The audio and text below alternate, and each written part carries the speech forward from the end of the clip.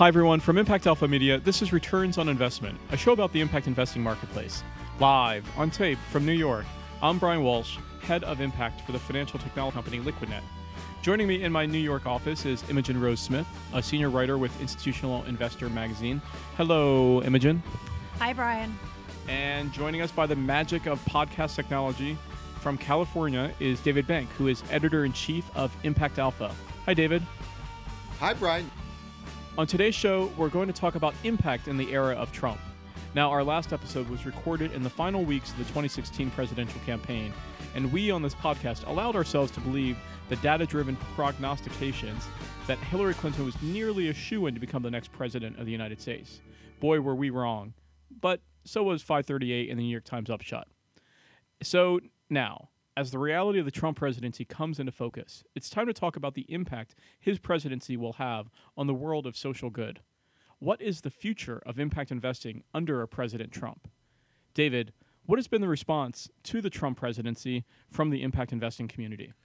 Well, it's interesting, Brian. Actually, Imogen and I both happened to be in Marrakesh, Morocco, during and after the election, and those were the because you were fleeing the country after the election of Donald Trump? Well, I'm not sure people were fleeing to Marrakesh. They were thinking of New Zealand or Canada or whatnot. But it's a beautiful country, and they were having the big climate conference, the follow-on to last year's Paris Climate Accords. And in the run-up pre-election, the expectations and anticipation, excitement was so high. The climate agreement had gone into effect early, and countries were lining up, and private investors were understanding the opportunities.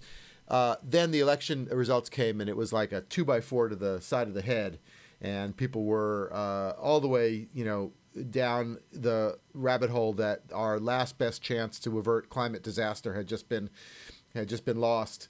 And I would say by the end of the session, and I would be interested in Imogen's thoughts on this, by the end of the session, they're sort of given way to a kind of grim determination that, in fact, the long-term trends are what they are, both on the downside in terms of climate risk and also on the upside in terms of the opportunities for renewables and other things, and that there was a notion that maybe either the rest of the world can lead, that private capital can lead, and that there was sort of a let's carry on and not let this derail the progress that's made. So that was just on climate. There's obviously many other sectors at stake here, but I think things have sort of arrived at a similar point, which is it's now put up or shut up for impact investors. Let's put our money where our mouth is. Yeah, I mean, I would agree with you generally.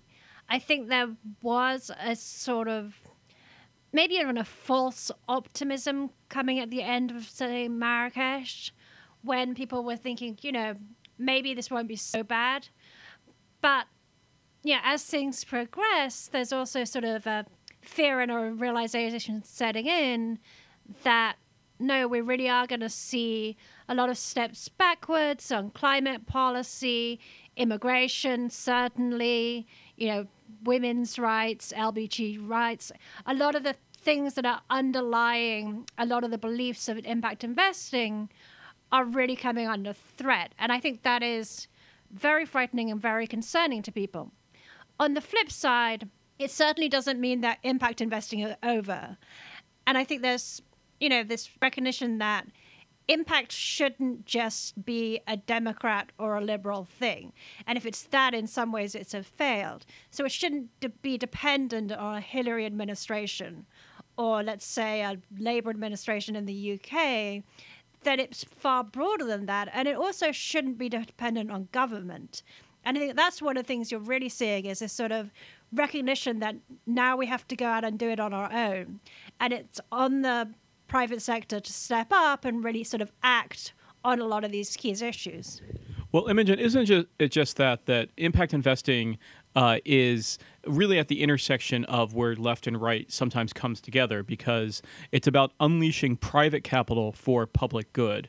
And so therefore there are people on all sides of the political aisle who are supporters and endorsers, maybe coming at it from different approaches or different reasons, but there could be impact investing could sit squarely within a Republican administration, a traditional Republican administration in the United States. It could. good, but that doesn't necessarily mean that the left will agree. So, for example, one of the areas you're clearly going to see a boom under a Trump administration is charter schools. I mean, he's already made that clear with his choice of education secretary. So, charter schools are an impact thing.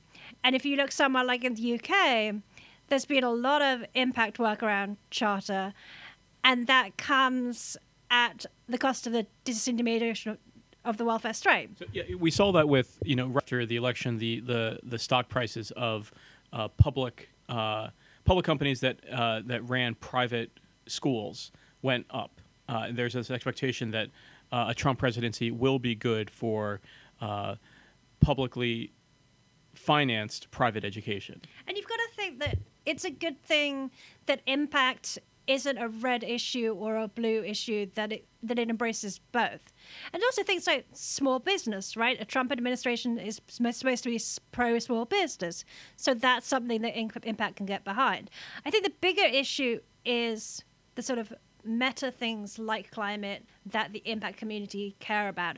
And the people who are vulnerable under a very reactionary, very right-wing administration. And there's a huge opportunity there to impact to step up and play a role, be that against government or working with local governments and other institutions. David, what are you hearing from your contacts in the impact investing community about where we should go from here, and how the impact investing community can best respond to a Trump presidency?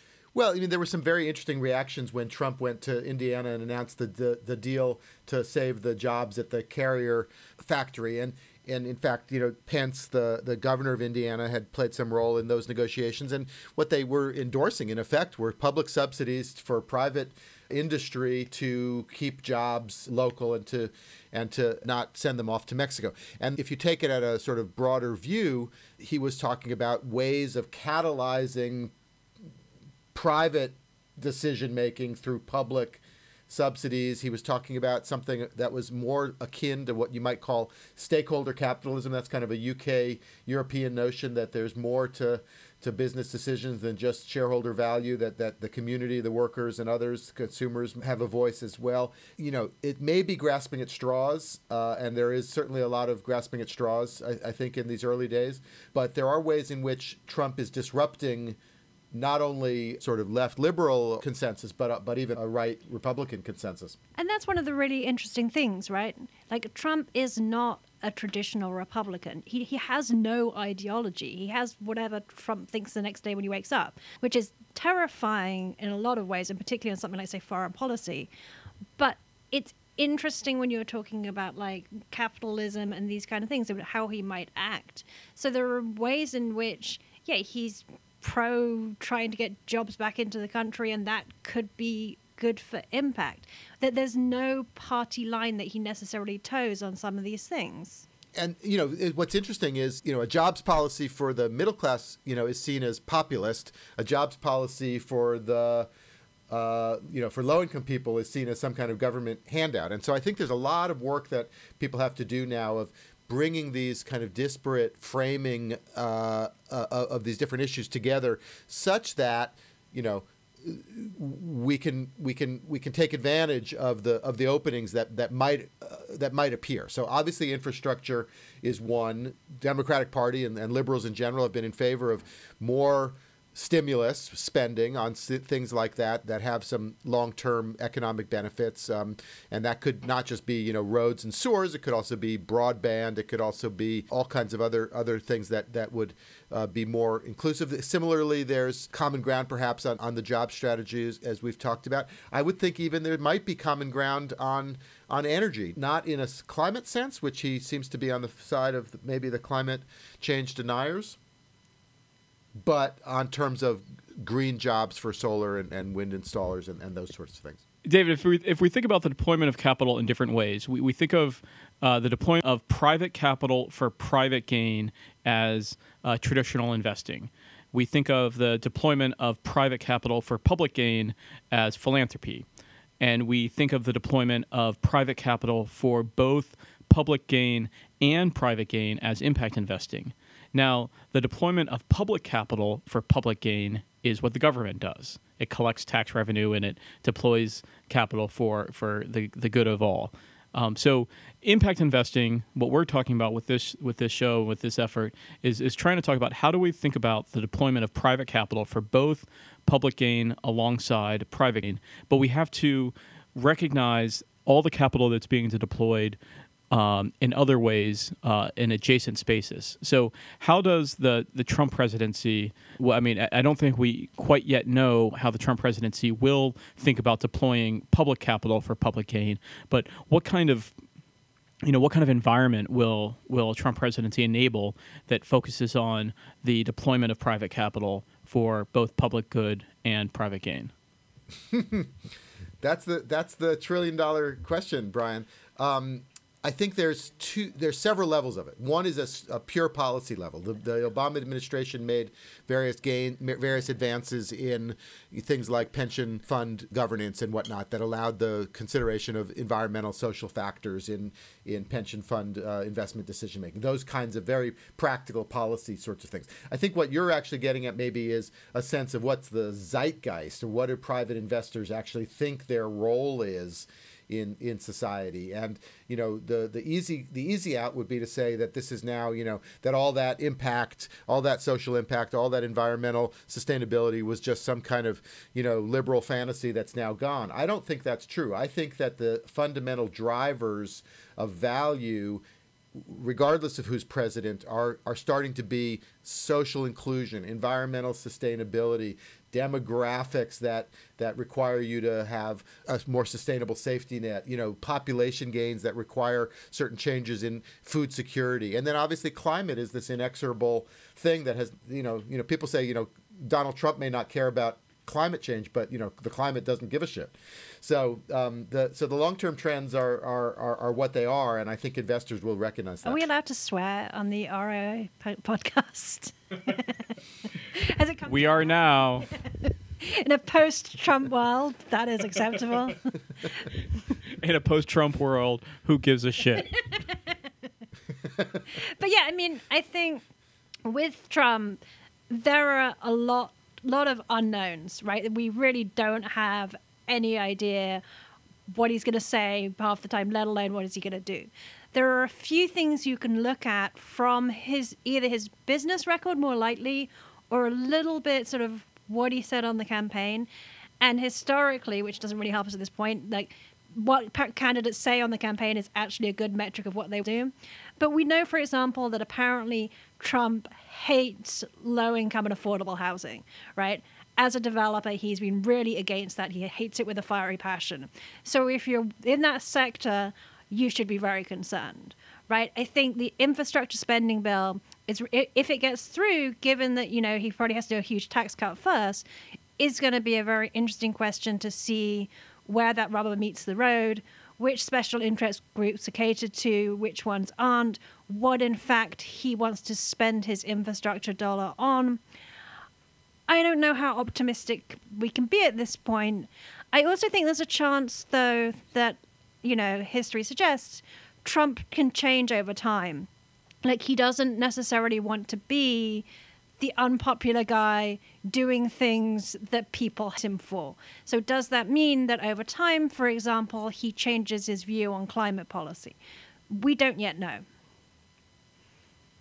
It was interesting if you read through the actual transcript of the New York Times interview with him, where he gets pressed several times on climate change, and the headlines out of that were, I have an open mind on the Paris Agreement. Oh, there might be some human involvement in climate change.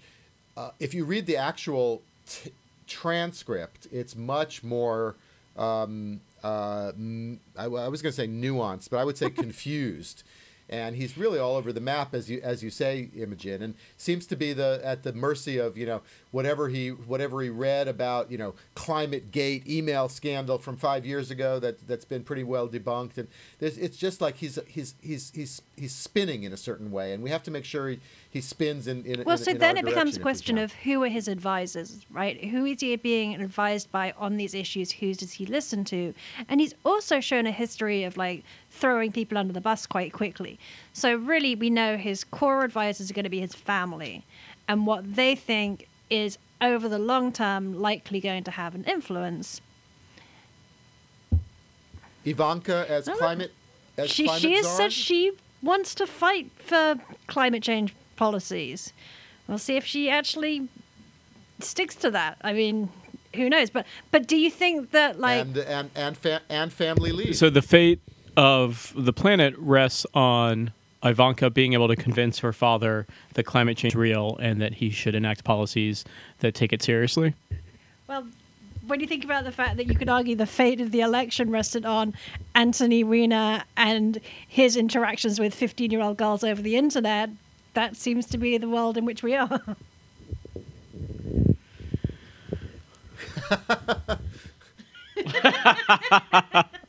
I think Yes, that sounds like a good place for us to end. So that's going to do it for this episode of Returns on Investment. Thank you, Imogen, and thank you, David.